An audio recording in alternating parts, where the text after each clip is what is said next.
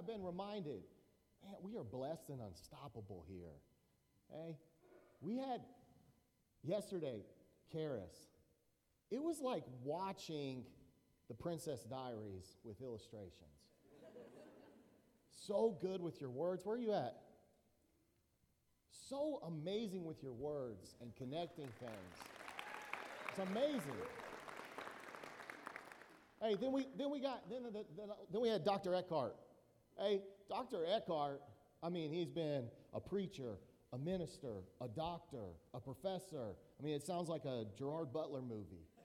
Seriously, like we are blessed and unstoppable here. Then you got Christy Lonis, woman of God, with grace and dignity and all that she does, like Mary Poppins on our campus. I have a lot of respect for Mary Poppins. Hey, anytime you have somebody in your life that you respect, or you're like, man, this is awesome, I like that person, you know what we seem to do? Try to find connections. Like, I like Mary Poppins. Sometimes I carry an umbrella or a big bag. I wore a cape once. I've been to a different country.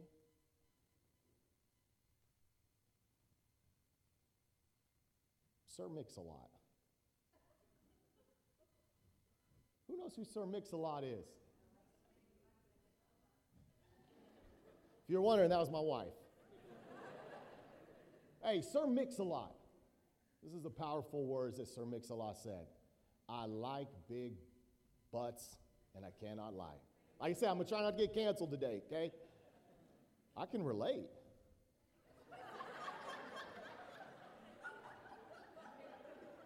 Hey, stay with me here for a second. Stay with me here for a second. You see, most of us have feet. Most of us have hands. Most of us have legs and arms and a heart. But guess what? We all got butts. And I'm not talking about these butts. You see, I get what Sir Mix-a-Lot is saying, but I like big butts in a different way. Big butts. We all have a butt. I'm a star athlete, but I choke. I got a great voice. But man, when I'm in front of people, I just can't put it together. I am great with the knowledge, but when it comes to tests, I can't put it together. Well, I got butts, and you cannot lie. I'm going to read you a story today. I like the Old Testament. I love the Old Testament. I think some of you guys know that. I'm going to read just 14 verses today, okay? So some of you stay with me. Some of you are like, oh, he's talking about butts. This is cool. Now he's going to the Bible. I don't care.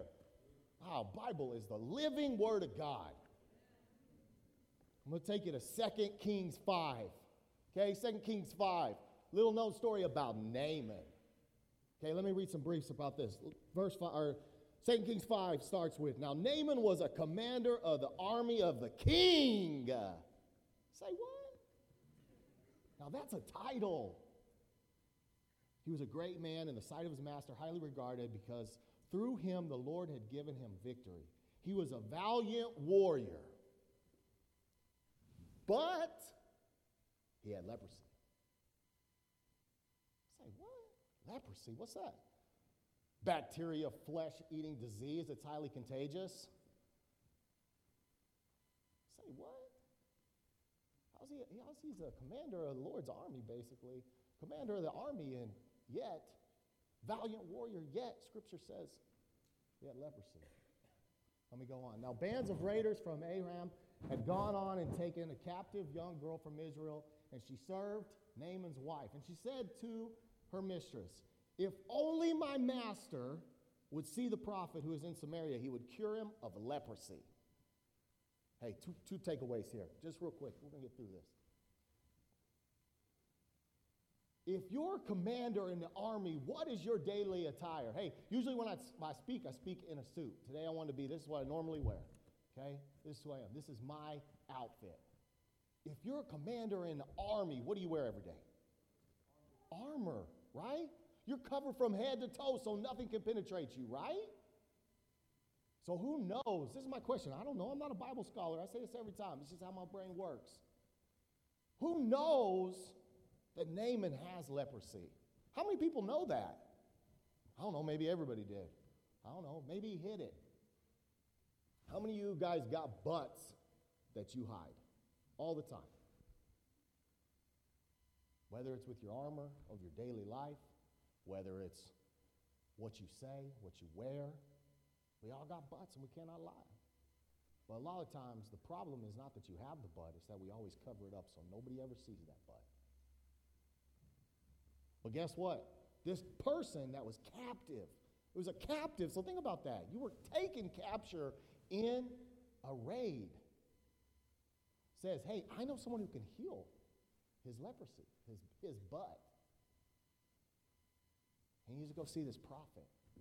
I'll speed this up. Naaman went to his master and told him what the girl had said. And the king said, basically, I'm going to speed up here. King said, go see him. Let me write a letter to the king. Tell him to find that prophet and cure you.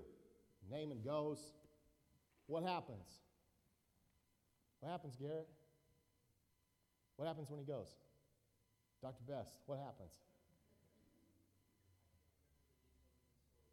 You remember everything. Hey, I'm in Bible class with Dr. Best. I'm telling you, he has the backstory on words. Like we're reading a whole chapter and he has backstory on words.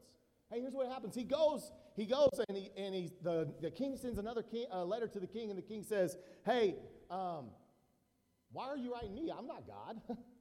I can't do this. I can't heal you. Why? Is he just trying to provoke me? Is the other king trying to provoke me? A prophet named Elisha hears about this.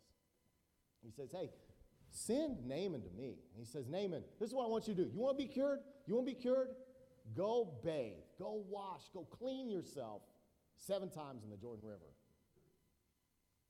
Okay, you've had leprosy your whole life. You have a flesh-eating bacteria in your body, and someone says go bathe 7 times. And not a river that's close by, like a river, a specific Jordan River. What does Naaman do? Is he pumped? Is he pumped? No, he actually leaves in rage when he finds out. He's angry. Like, what I expected was to be able to walk out in front of this guy. The word of God come down. He put his hand on me for the almighty God and says, be cured. That's not what he does. That's not what he does. How many of us in here, like when you think about who you are and you add that but in there, you think, I got to do this magical thing. Like, I'm going to have to take our black professor out to dinner. I'm going to have to do all this stuff. Maybe just study. I don't know. Hey, I can't do good on tests. Maybe go seek accommodations. I don't know. Man, maybe I'm not clutching big-time moments. Put yourself in more of them.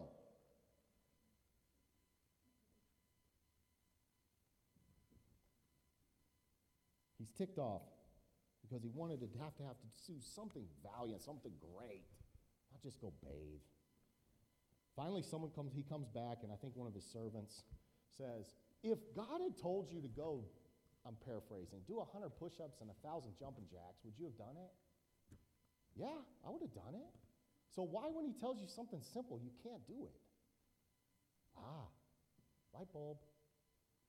So he goes back. He's like, okay. Then he goes and bathes in the Jordan River 7 times. Here's the part. I'll wrap it up here.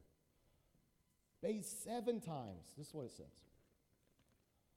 So he went down. This is verse 14. 2 Kings 5, verse 14.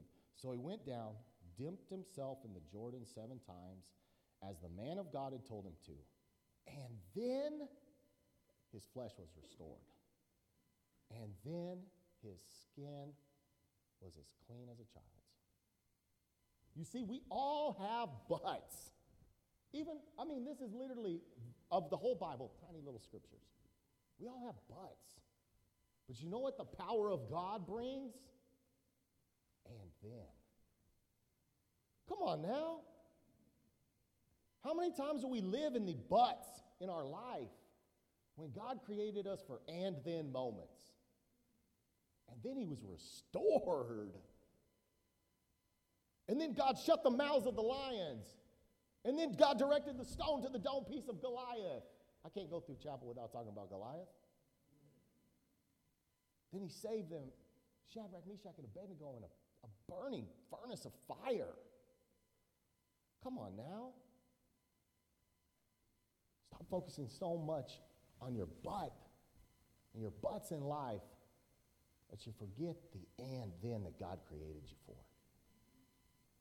Because we got so many and thens in there, and all it takes is a one and then moment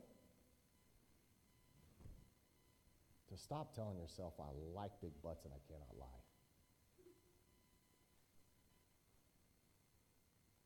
You were created for more than that. Stop letting your butts define who you are and start living in the presence that God created for your and then moments.